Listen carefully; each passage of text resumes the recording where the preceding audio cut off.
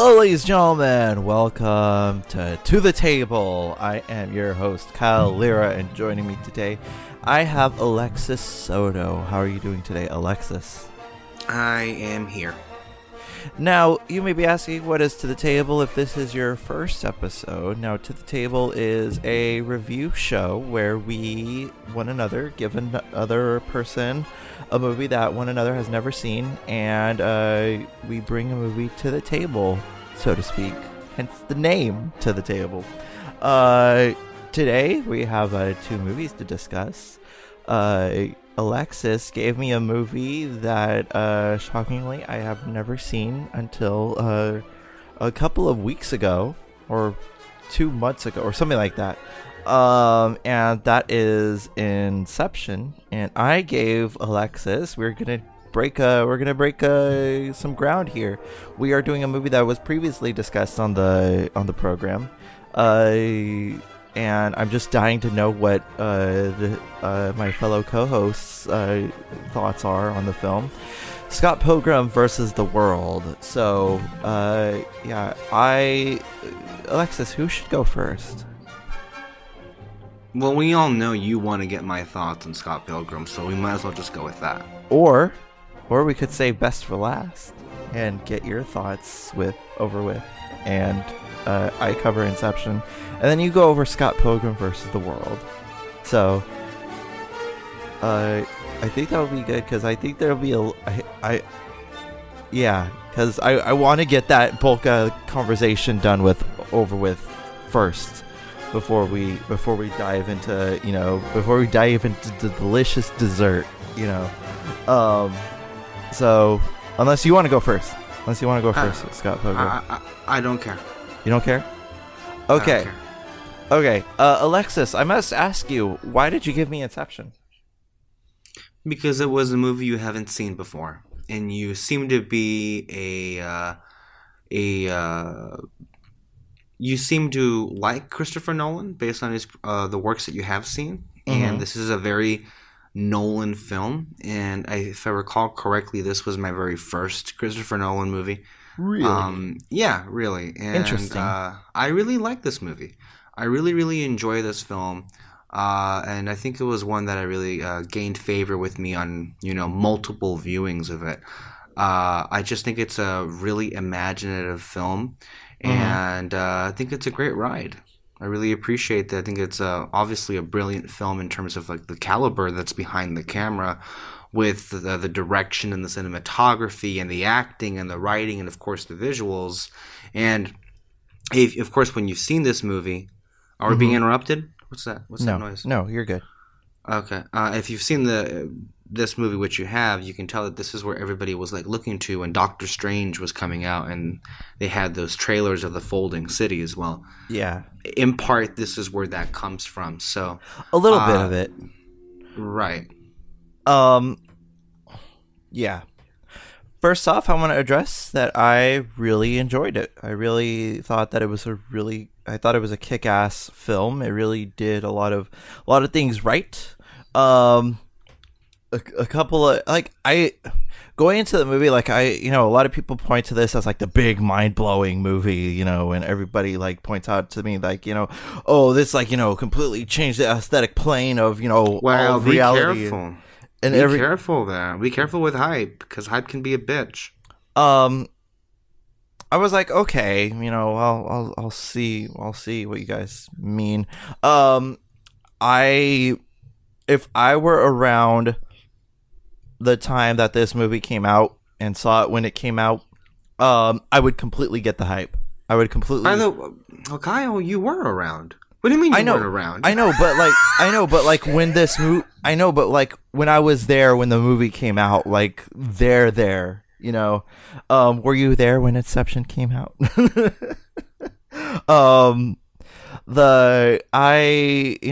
If I were around, I would get the hype, because they do a lot of interesting things with reality, conceptualizing, dreams and going into dreams within dreams. It's very, Edgar Allan Poe-esque, the concept of a dream within a dream kind of thing. And the way that they tackle this in such a fascinating manner, I think that they really stepped up their A game, and Christopher Nolan, my God, I think that I don't think it's a controversial opinion. I think that this has got to be the most gorgeous film that Nolan has done. Wait, no, that could be a controversial opinion because a lot of people dig the living shit out of Interstellar. So I don't know. I think number one, I think that it's the most gorgeous Nolan film ever. But anyway, when the movie came out and everything, it just, where was I when this movie came out? Like, how come it took me so long to see this movie? Because given put me in the backscape of like when I was like 12 or 13 when this movie came out, which I feel like a dinosaur just saying that. It really felt like this is something that could have like broadened my mind in terms of like cinematography, film. This came out 2010, right? Yeah. It's such a strange world, 2010, and this is like post Dark Knight, right? And this is like when everybody was like, when Christopher Nolan was a household name. Yeah, it was. I find that fascinating. Let's get into the cast. Leo DiCaprio, I think he was really good as Cobb. I think that's his name, Cobb. And he really portrayed like you could tell that he has a lot of secrets. I think it's safe to say that Leonardo DiCaprio is the Robert Redford of our time. He has his way of acting, and the way that he doesn't wear, he lets the character speak for itself, and makes the character, he shrouds his characters in mystery. The way he fluctuates, the way that he, emotes. And I think that he does a really good job, and he's probably one of the best actors working in our time. And this, what he did with Cobb, I think was really interesting because he does have a past, especially when it leads up to the ending of the film. I mean, there's ambiguity there, which has been like one of the most debated things in cinema history. So I think a lot of stuff that happens with Cobb and everything like that is really, really nice and well put and well said. And I think that his character is like probably the most interesting in terms of like where Nolan's characters come from. I would probably say that if it weren't for like the comic book aspect, because it wasn't a Nolan created character, I would say Batman, probably because of his whole moral stance. But I think that that this is a really good Nolan character. And I was like, when I got to the credits, it said written and directed by Christopher Nolan, because I had no idea that he wrote it himself. I thought it was Jonathan Nolan, his brother, because he always writes the scripts and everything like that. So I thought that this was a Jonathan Nolan thing, and I'm like, this Jonathan, you're doing wonders. But then the credits came on and it said written by Christopher Nolan, and I was like, wow, you had your cake and ate it too, kind of thing. And it from opening shot to the waves, and I was like, wow, breathtaking. The way it started off with waves and going on from there, the whole like escape situation from Ken Watanabe's men and everything like that. Really interesting. There's a little bit of intrigue with Marion Cotillard's character, and the way that it progresses from there. It's a really well-paced movie. It's a two and a half hour movie, but it feels like it's an hour.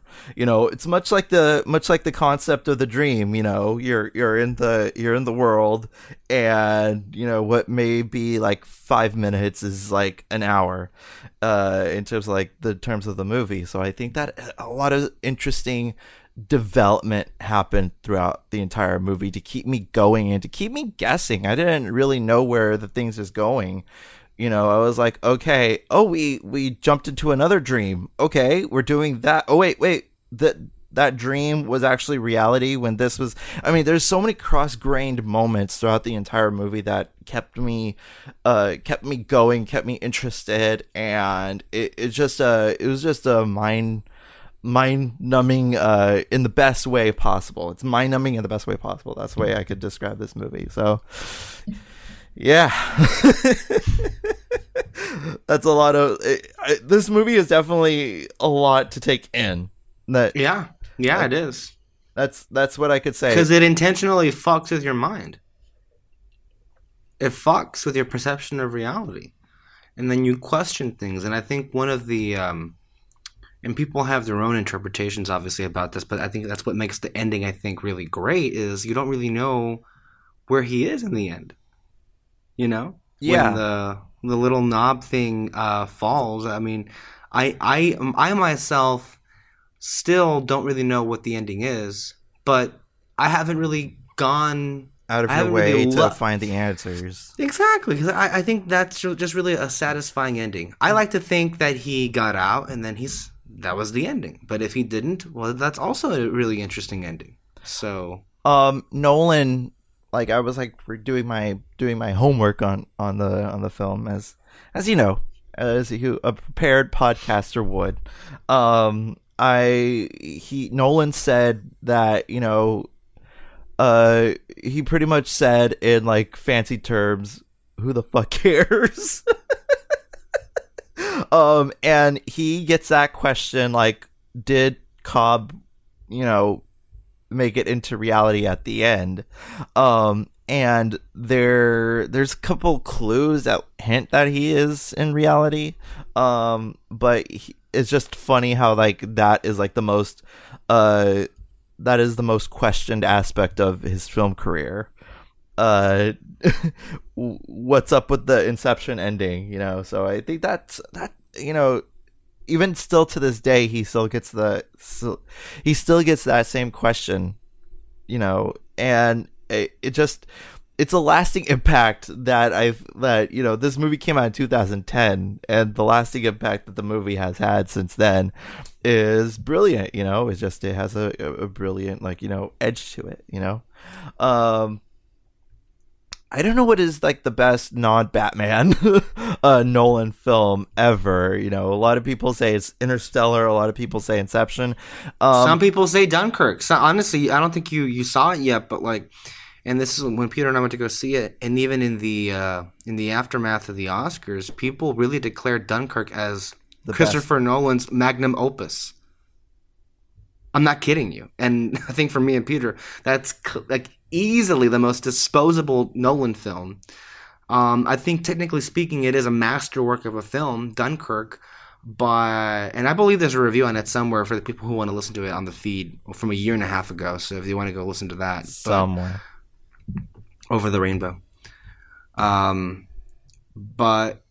yeah, I don't know. For me, I think Inception clearly is what Christopher Nolan is down to a science. I think it is, for me anyway, the definitive Nolan film and my favorite Nolan film.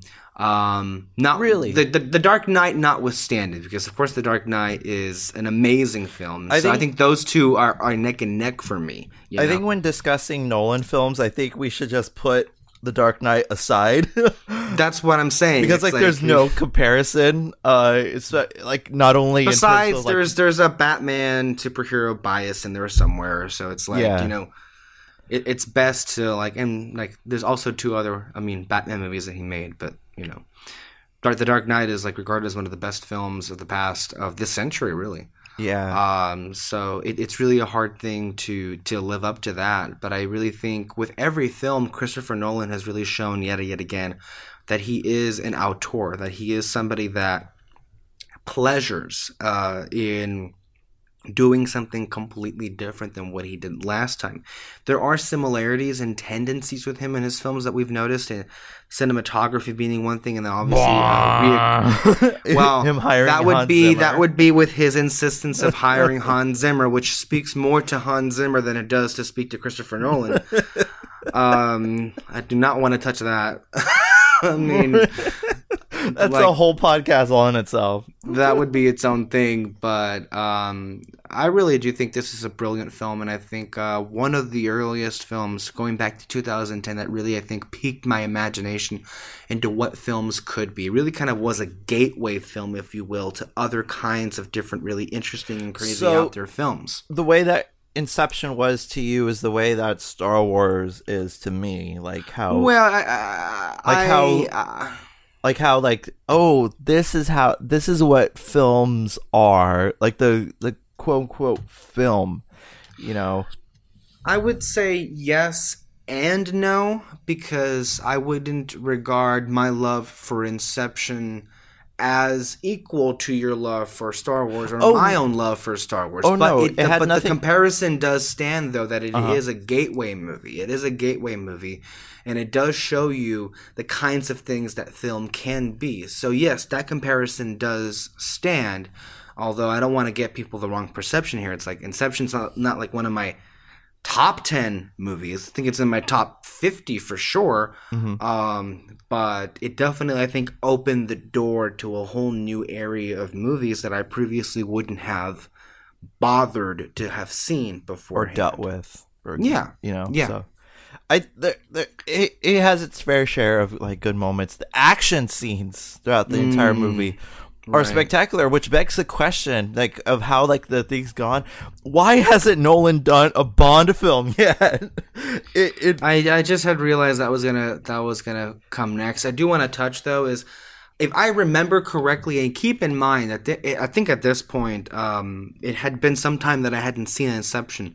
But I do know that this was one of the last Hans Zimmer scores that wasn't blah heavy the entire time. That there was actually, I think the character that he created for the composition of this movie really fit the tone of it, and I have especially leading up to the climax of the film. Yes, it was gorgeous. And keep in mind, again, this being 2010, you have like Tom Hardy and Joseph Gordon-Levitt and Ellen Page, who weren't nearly as huge as they are right now. Yeah. And also, I think this is one of if you go and ask them, this would be one of the first films in their careers that really helped them like launch off. That in terms of like what Ellen Page did, Juno is a huge film that she did. X-Men Days of Future Past was obviously an X from that, but I think she was an X-Men before that movie. If I recall correctly, she was an X2 or X3, one of those things.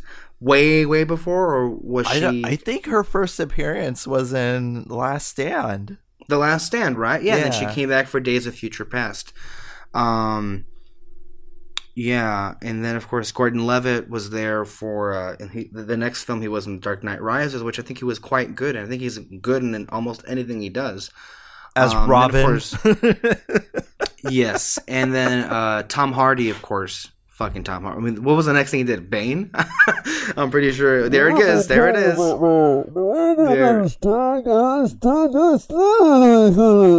Yeah, we all saw that coming. It's such a shit show. I mean, we want to laugh at it, but I mean, look, if we go back and revisit The Dark Knight Rises, it is hardly a shit show compared to some things that we've seen in recent days. I've gone on record saying I'd choose a wonderfully bad movie than a good boring movie. I'd rather. I think we need to dig that up and relitigate that, because I don't recall it being a shit show. I recall it being okay.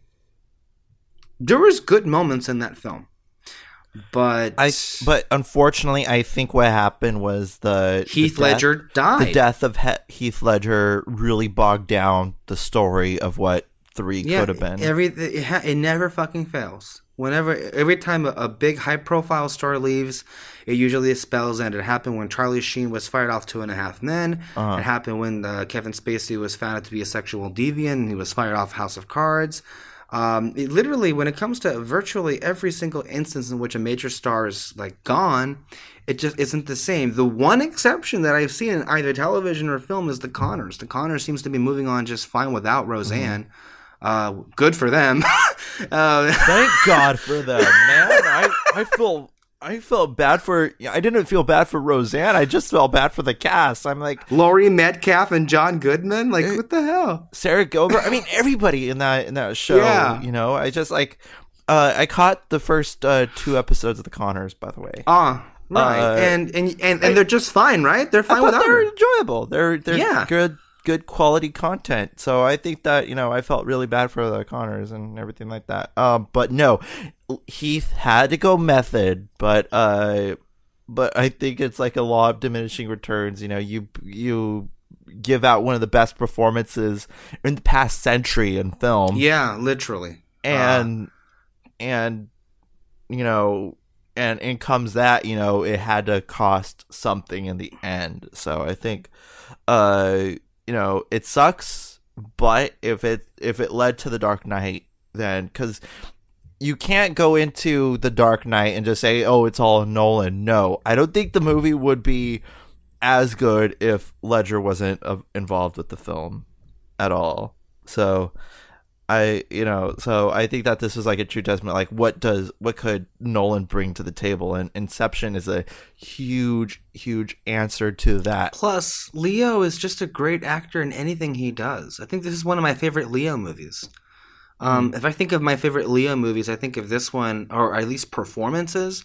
I think of this and also Jordan Belfort in Wolf of Wall Street. Yeah. He's also great in Django Unchained. Unchained, that's really good. Oh, and while The Revenant is kind of a big, like, depressing, dour pill that you have to swallow, it's a beautifully made movie. It's a beautiful. You've seen The Revenant, right? You haven't seen The Revenant? Oh, okay. Well, that might be one we do.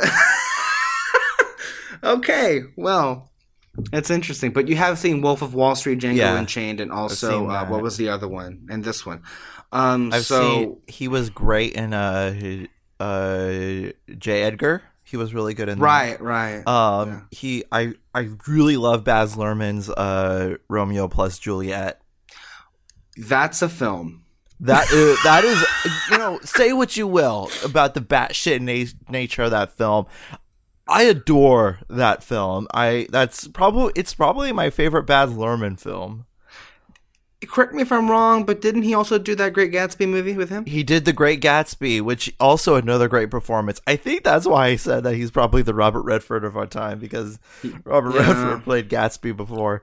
Probably. No, because he's like Catch Me If You Can. He's fun. Catch Me If You Can. That's great. Well, of course, we can't talk about Leo DiCaprio without talking about Titanic. Oh shit! And he was great as Jack Dawson. Jack, paint me like one of your French girls. That's not what okay, no.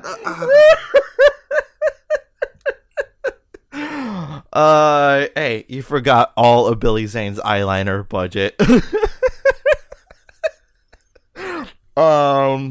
But I think there's a lot of great performances that, The Revenant, was pretty much the Oscar, like, the Academy Award board, like, saying, fine, here. That's every Academy Award ever. Yeah. Either they really like you or they're forced to give you an award after years and years of great performances. It's one or the other. They're like, fine. Like this year when Black Panther will win Best Picture. By the way, Peter and I have, like, confirmed our predictions. Black Panther is getting in for Best Picture. So be prepared for that. It's not even a question. I want to iterate for Red Spot Entertainment. It's not the fact that there's representation in the movie. That is a great fucking thing. But where you confuse, representation over quality, that's where you draw the line. So that's our stance on Black Panther. But anyway, Inception, great film. There's there's so much to talk about and delve into in terms of, like, what Inception is and what it it can. Well, what did you make of the concepts that were being discussed? Because I think a big a really interesting question, because we on the show we really we try and cover the perception, or not the perception, but the taste, if you will, and desires that a general audience goes to go see movies. And I wonder, do you feel that they explained the concepts of this film as far as the dream within a dream to a point that the general audience would like? Or maybe just fuck the general audience. Did you understand what was going on? Well, I think the numbers speak for itself. I think like 836.3 million at the box office speaks for, how much everybody got it and like their minds were blown. You're kidding me. It made that much money. It made that much money, yeah. You're kidding me. I'm not kidding you.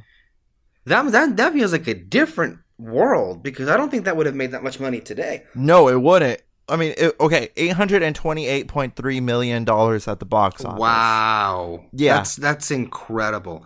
I mean, the only thing I might think at that point what drove that is that was after Dark Nolan Knight became a household name. Yeah.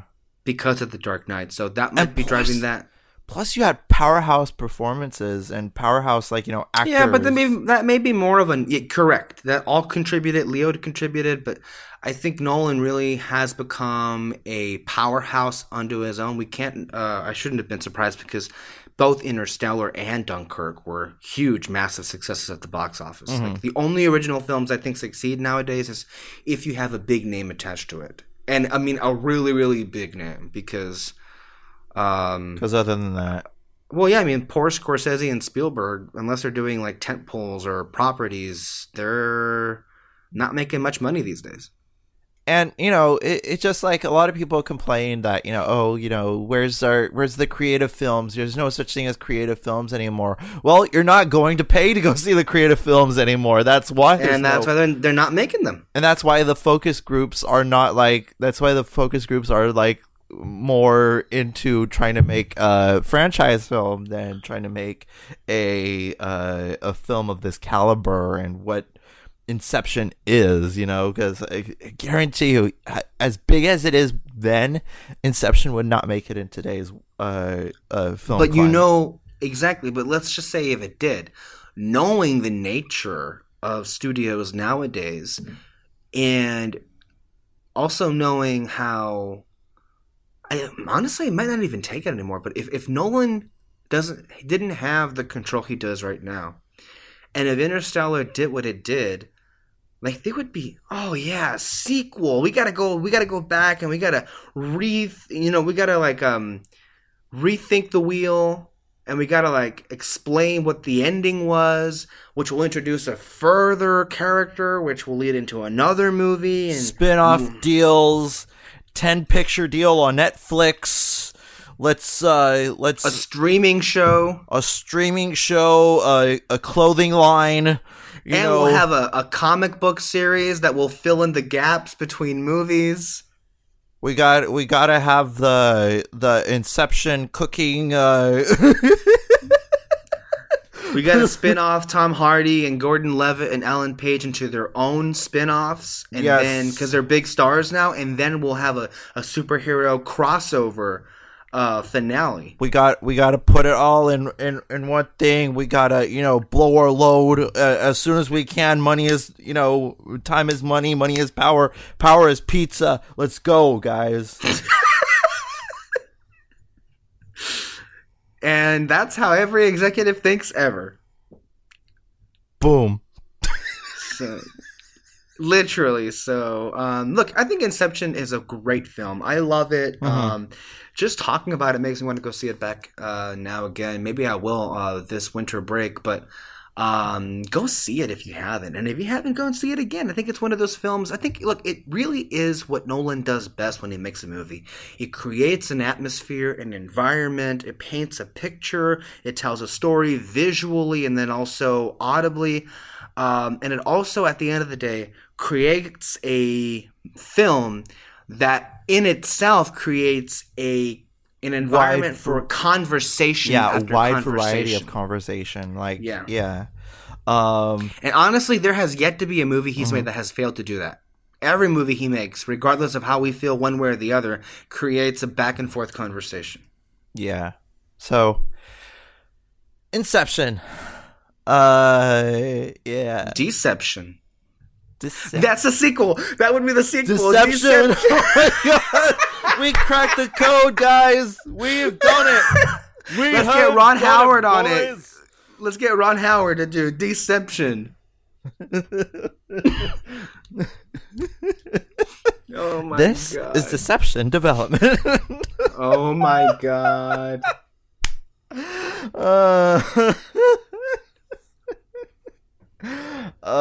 Yeah. Let's talk about Scott Pilgrim. Let's go to Canada and talk about Scott Pilgrim. Okay. All right. Let's just get this out of the way with why did you want me to see this movie?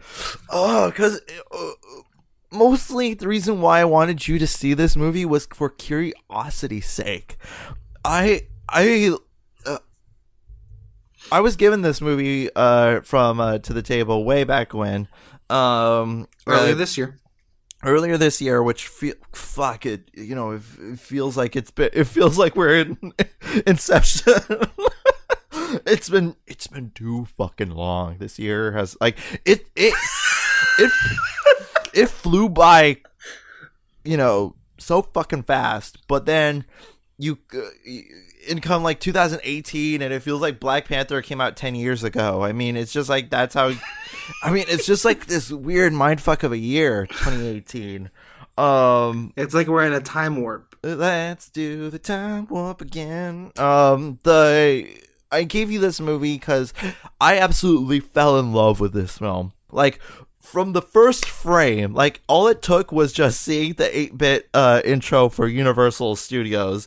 And I was like, what the shit is this? You know, in comes a world, you know, and it says, like, you know, in the magical world of Toronto, Canada. And it was just, like, insane, quirky, like, witty.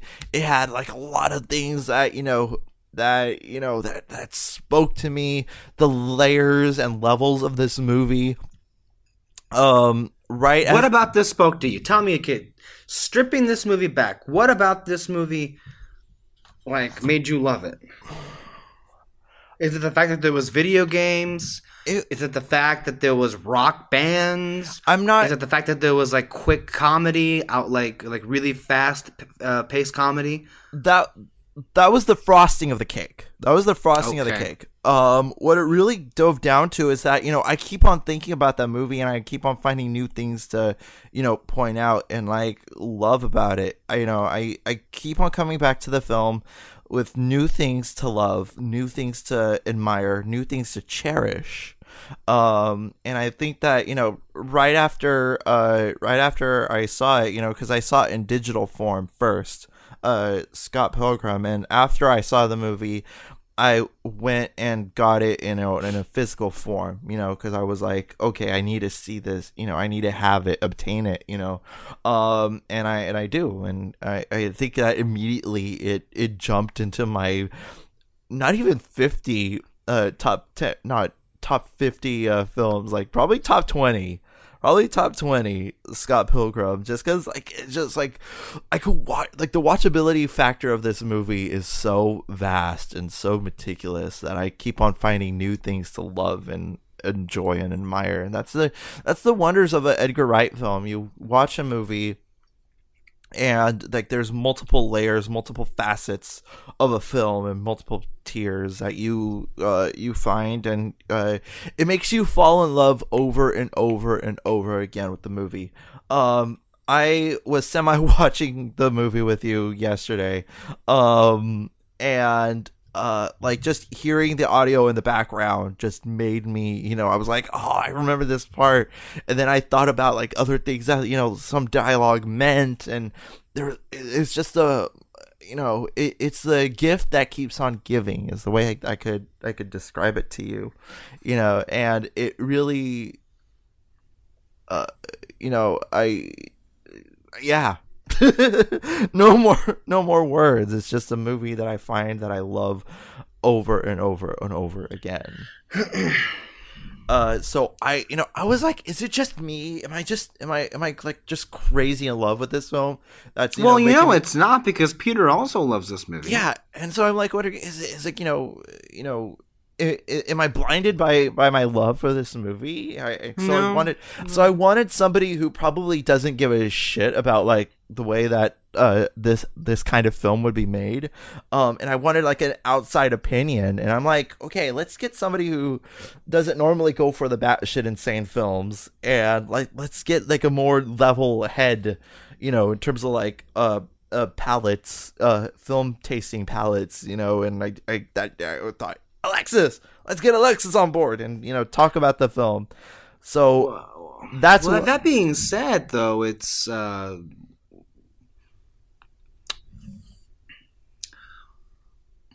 what about this movie did you think would appeal to me in any way? you see, that's the problem. I didn't know. I was like, what would somebody like Alexis think of this film? You know, somebody who doesn't normally go for the bombastic sort of film, you know?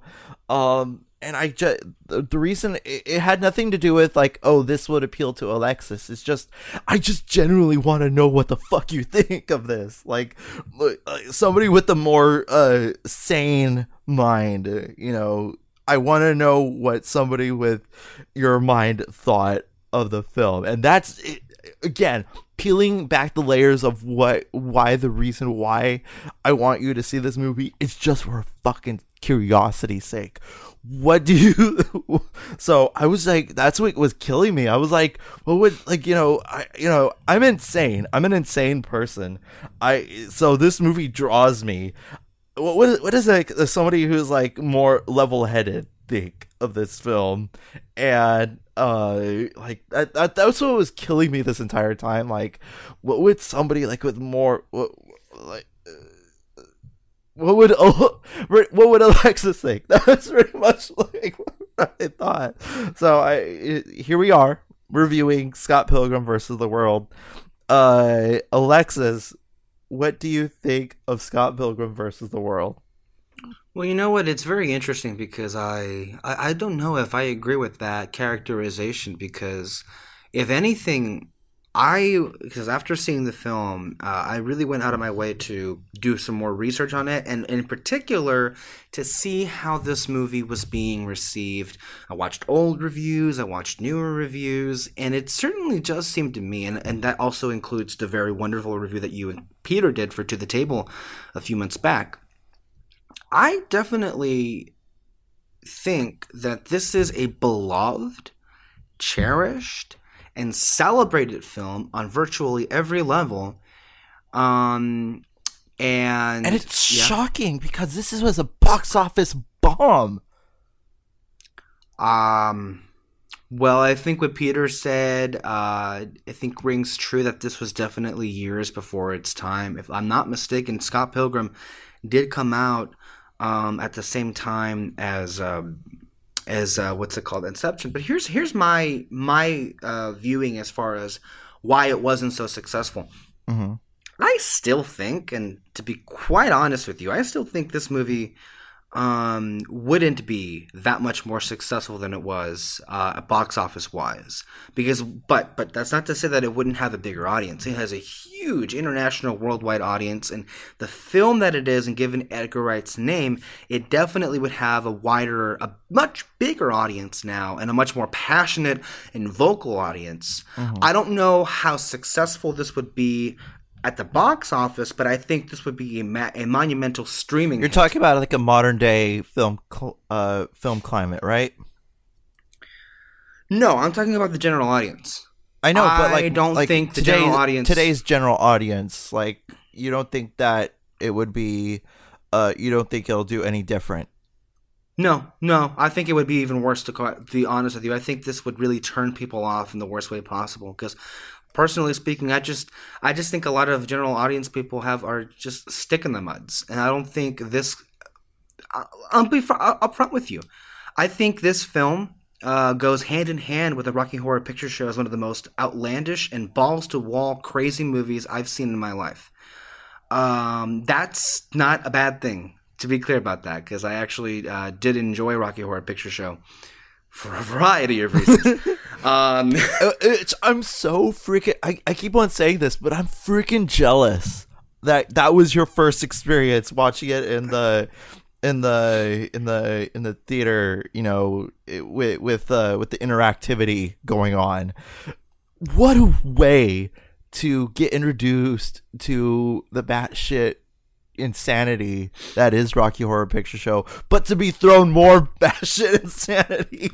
And I do want to clarify, though, is I do think that this would make more money at the box office, considering how the comic book superhero age has really changed the whole thing. And this, I don't know how much more it would play than a Kick-Ass would. You know, I think there's a limited audience there, because while I just don't think general audiences would really think all that much to go see this. However, if this movie nowadays would have landed on streamers, like on a Hulu or a Netflix, my God, would it be a huge hit? Would it be an amazing... Because I think this is the kind of movie that really is made of the streaming age, more so than people will go out and spend money for it. But regardless of that, that has nothing at all to do with the film's quality. And to be quite honest with you, look, I am a fan of Edgar Wright. I did go and see Baby Driver, and I quite enjoyed Baby Driver. I own the film on Blu-ray. I thought it had great performances. I think it was a great written story. And I think what that film featured was definitely a very stylish director, and a director that was talented with a script and a screenplay.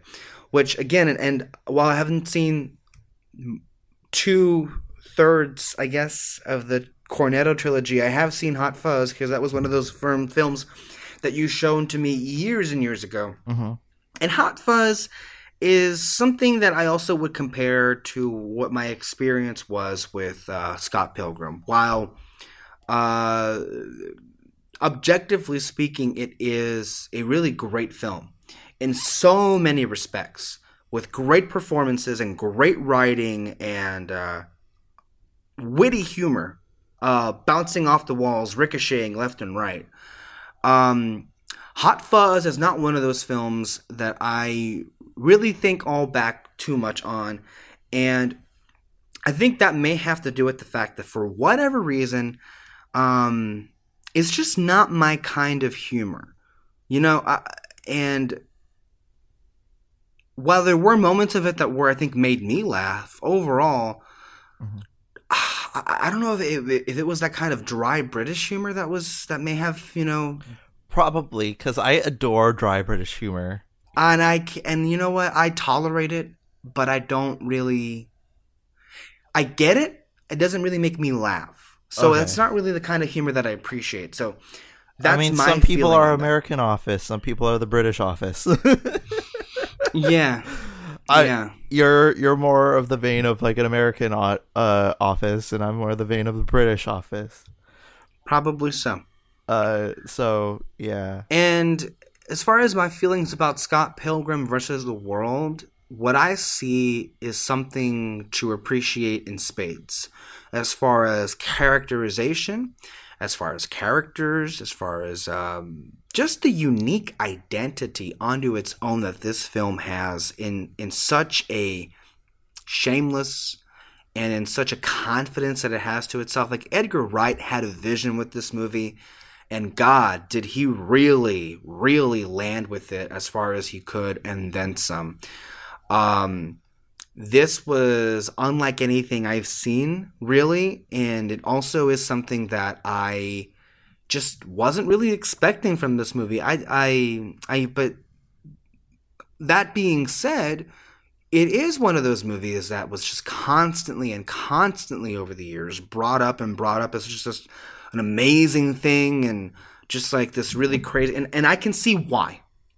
I can definitely see why this generation in particular loves that, and not just for the pop culture stuff, but because I think it's also an execution that is, and I think it's okay to call this a video game movie. Yeah, because it's very based into, like, you know, video game culture, and it is also based off a graphic novel. Yeah, so it is this really weird tissue that it connects with video games and with comic books. So I think it can be considered one or the other or both. But as far as video game movies, clearly just by quality alone, just by writing alone and visuals and just the deliberate execution of a brilliant director guiding this ship, it is without question the most successful and the best video game movie I think that has been produced. That's not saying much, but and while Ready Player One I think is also in that superior category, I don't care for the movie. Mm-hmm. I don't really get angry at it the way Peter does because of the whole fanboy things. Yeah. Because quite frankly with you, I didn't really pick up on that when I watched it. But then again, I could barely pick up my own pulse while watching the movie, so there's that. But the thing about this movie is you're never bored. And I think my experience boiling it down is just I was just constantly bewildered at what was going on. And I think I was just trying to constantly settle in with the groove of this movie. Mm-hmm. And when I would, something would happen out of left field that really just, okay, that's happening now. Take you for a ride. Yeah. Let's get into characters. Let's talk about Scott Pilgrim himself. What was your reception towards his character? Because he is a lot of people put it in terms of like literacy. He is by definition an anti-hero.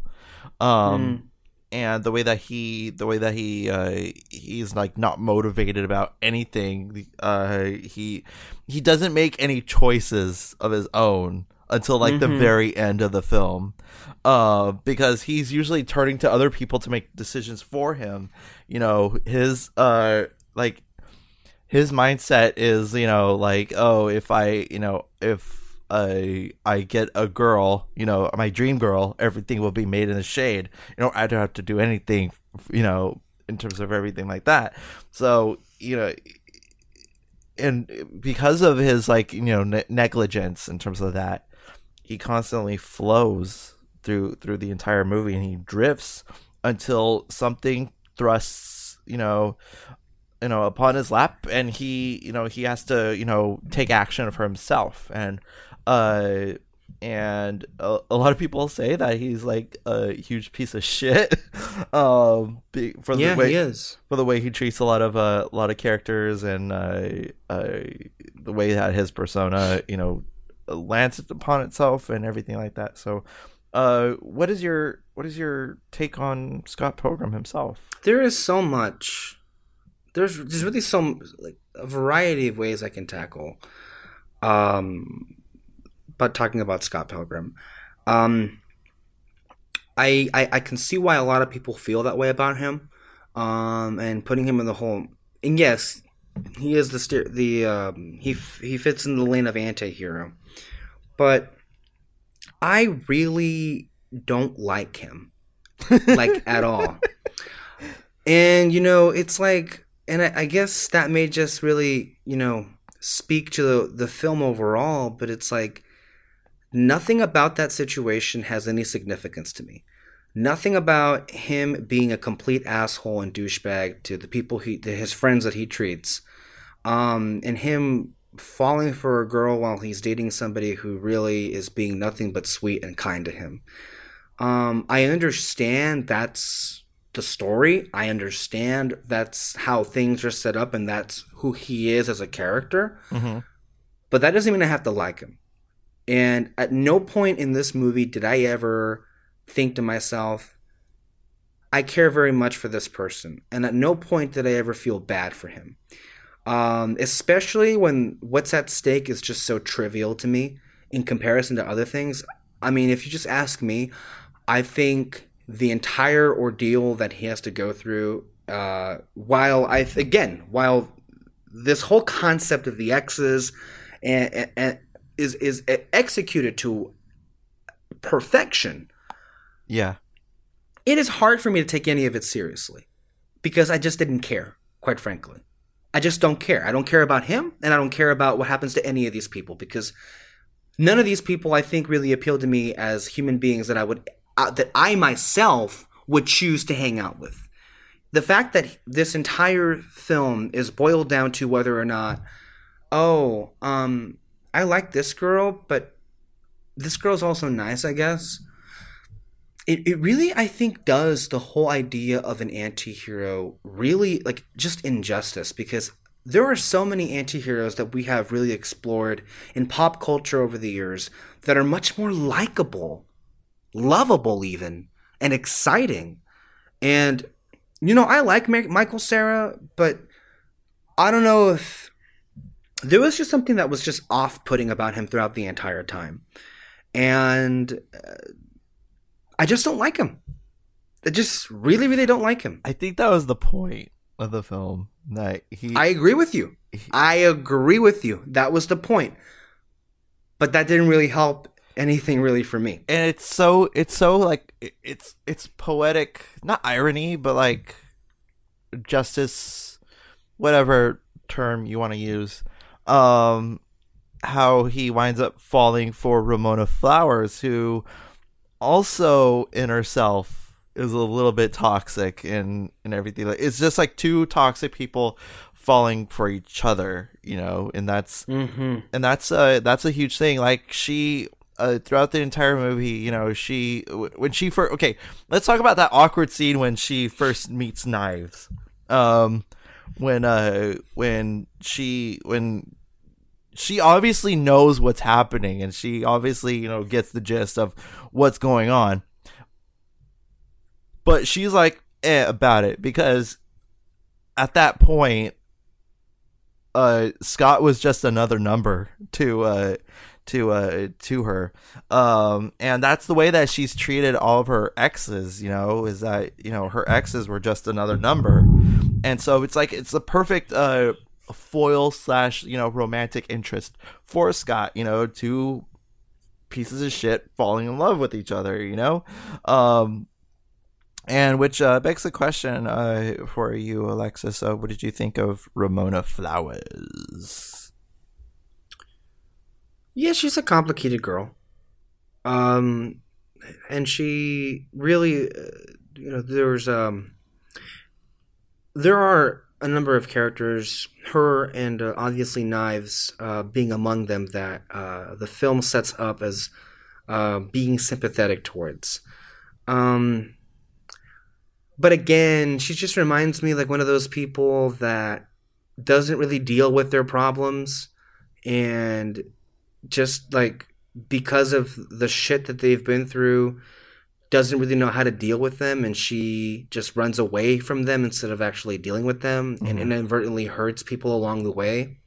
And I mean, I feel like I'm going to be saying this all the way, but it's like, I get that's her character. I get that's what's supposed to happen. I understand it all. But it's like, it's hard for me to care about somebody like that.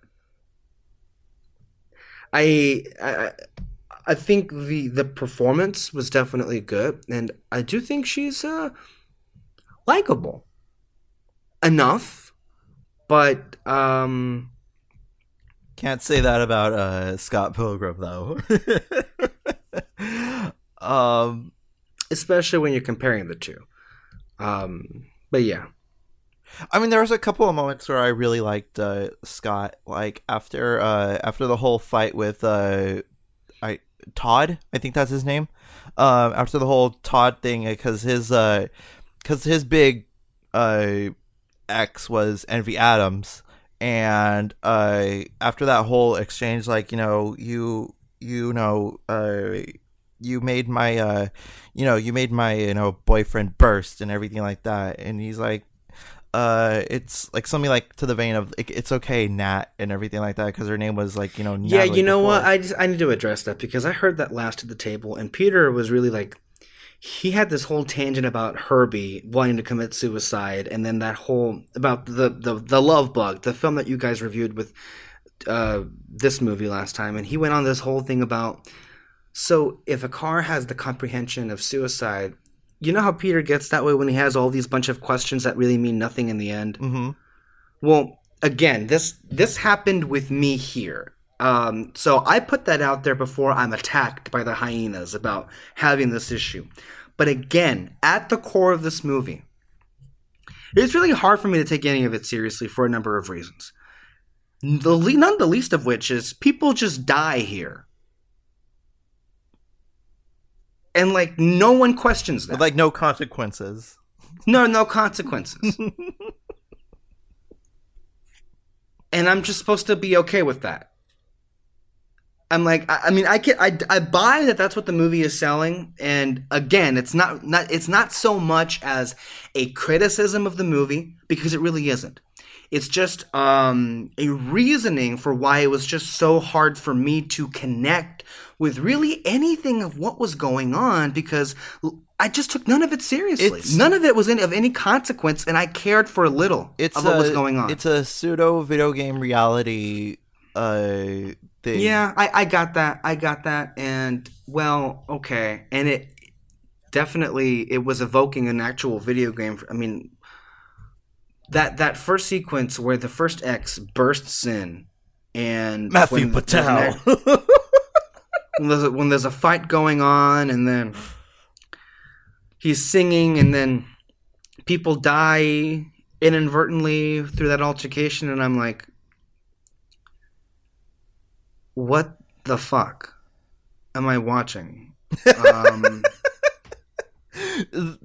Okay, you're addressing these issues, and this is like half of the reason why I wanted you to see this movie.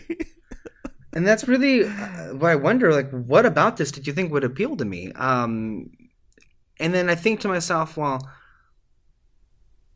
okay, I've never really cared for video games. Okay. So that's one reason why I didn't care for any of this, or why none of this really appealed to me. Don't really care much for rock bands. While the soundtrack objectively is great, especially if you like that music, it kind of became grating for me and obnoxious in areas, to the point where I wanted to put it on mute, because it's like, I guess if you're into that, which I know you are, and I'm sure Peter is, for me, it just sounded like they were just playing the same song on repeat throughout the entire film. And that may have been because I was just trying to really understand what in the world this movie was. Again, to be clear, I was never angry at the movie. I was never hating it. Mm-hmm. I was just not ever caring about it or liking it all that much. What I do like about the film is the balls that clearly are attached to this movie by Edgar Wright. And I love that his voice is oozing throughout every nook and cranny of this movie. And I applaud that. And I'm thankful for that. And quite frankly, we need more of this kind of film out there. If you were to ask me right now what my overall feelings about this is, I don't know really what to make of this movie. I can't hate it. I can't like it. I just don't know what to do about this movie. I'm at a place where you're confused. It's like purgatory. You know, I'm a Catholic. I'm in purgatory, and I'm really just trying to find my way. I'm happy people like it, but it's like, I'm also at the point where it's like, well, what's the big deal? Well, okay, people like this stuff, but I don't like this stuff. It's not a bad movie, but I don't like it. Oh my god. I think I've cracked the code, guys. I think I broke Alexis mentally. This is truly a special episode. This is truly a special episode. I mean, the most that I can crack it down to is that this is objectively an amazing movie, a great work of art, and a 100% unadulterated interpretation of a story from an auteur. That's just not for me. It's in that category of films that, while I can respect it immensely for its grandiose nature and its confidence, it's not really something I would ever see myself going back to revisit. Okay. It's not something that's for me. And that's why I gave you this movie, because it's like, I know it's not for you, but I just want to know what you think of it as as a film. I mean, it's just one of the things that confounds me is that everyone seems to be agreed that it's great and they love it to death, and I'm like, okay.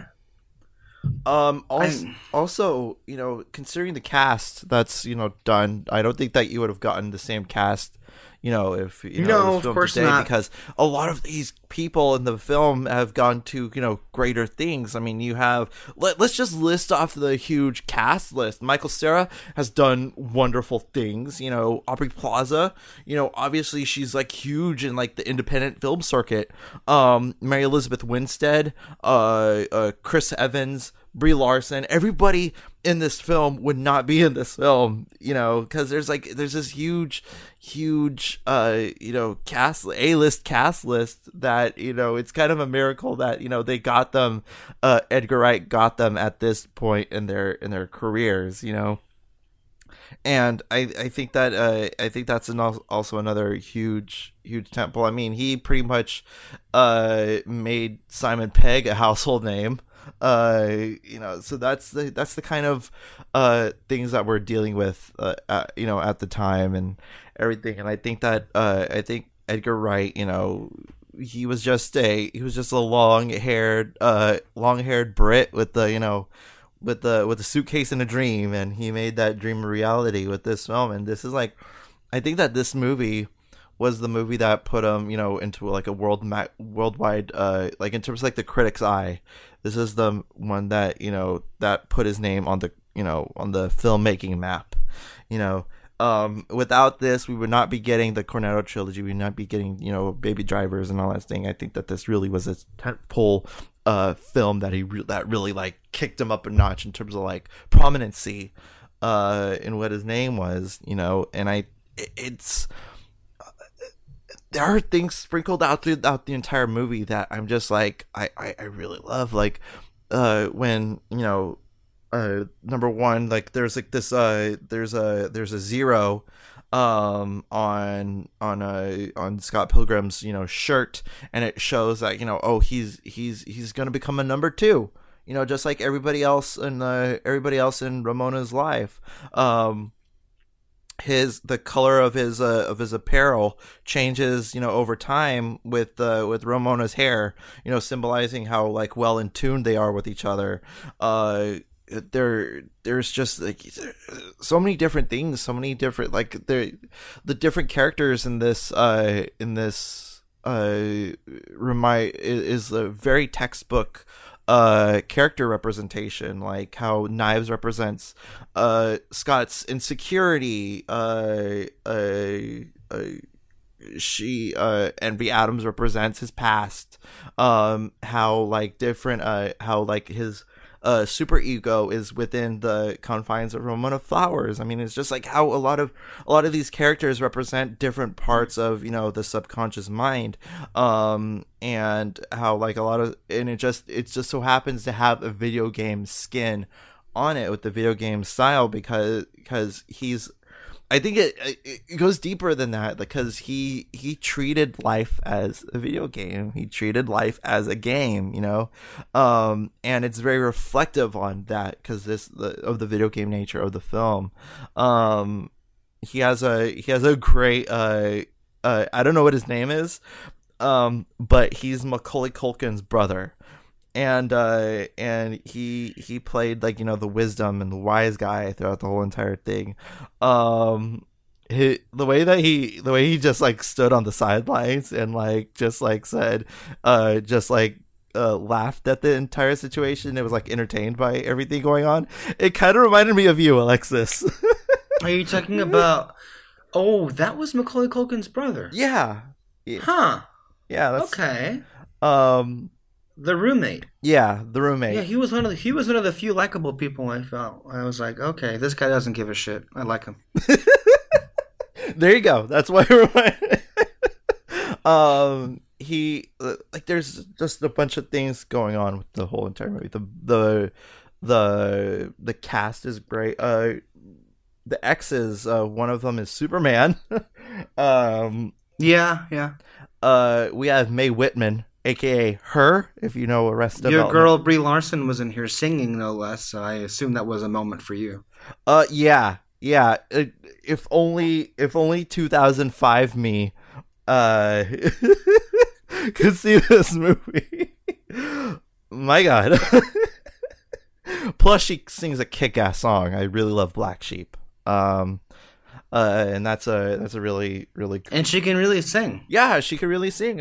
I think like in terms of like casting, her casting made the most sense because she did have a pop career, but previously to acting, and she could sing, she could act the way that she had like this over dramatic, melodramatic kind of tone with her, like what? No, like and I think that goes with like every character in the thing, but like hers especially, the way it's like overdone. I think that was like a nice little touch. I love the line where she says, you should so totally come, and then Michael Cera was like, that's not gonna happen. It's just like little bits like that, little nuggets of like lines and like quick banter back and forth between characters. I think also with this movie, there's really, you can make a really wonderful case for an eye that Edgar Wright has for editing in general. Mm-hmm. The editing of this really makes the movie. I mean, in spades, with the quick cuts and just the outward and really unique identity in which he approaches how to cut this movie really helps, I think, sell home the overall final product. Did you have favorite moments throughout the entire movie?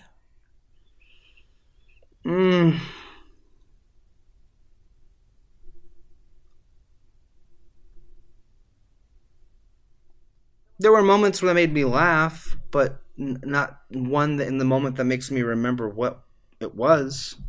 Okay. I really like the moment where Knives rang the doorbell, and like Michael didn't want to have to deal with that, Scott. Sorry, Michael Scott. Anyway, George Michael. Yeah, George Michael. There was one moment in the thing where he just didn't want to deal with Knives, so he freaking crashed through the window. Yeah, trying to run away. That was funny.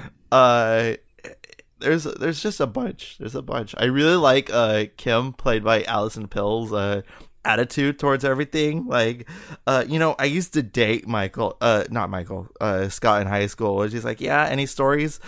She's like, yeah, he's an idiot. Just like the brash dryness that she has is wonderful. She's a great character. Yeah. I will say, I don't know. I really think this movie was just I really felt bad for Knives. She was just a punching bag throughout the entire movie. She was like Mantis in Guardians 2. She was literally punched in the movie. So they're like, number one. But here's the thing. I had a complaint with Peter, and I talked with him, behind the recording sessions. Behind the Shield, yeah. Which just got a 7th season before a single episode airs of Behind the Shield. Congratulations. Where's the champagne? Hey, the campaign. I don't even know what I'm doing, but so far it's just making it work. Some way, somehow. There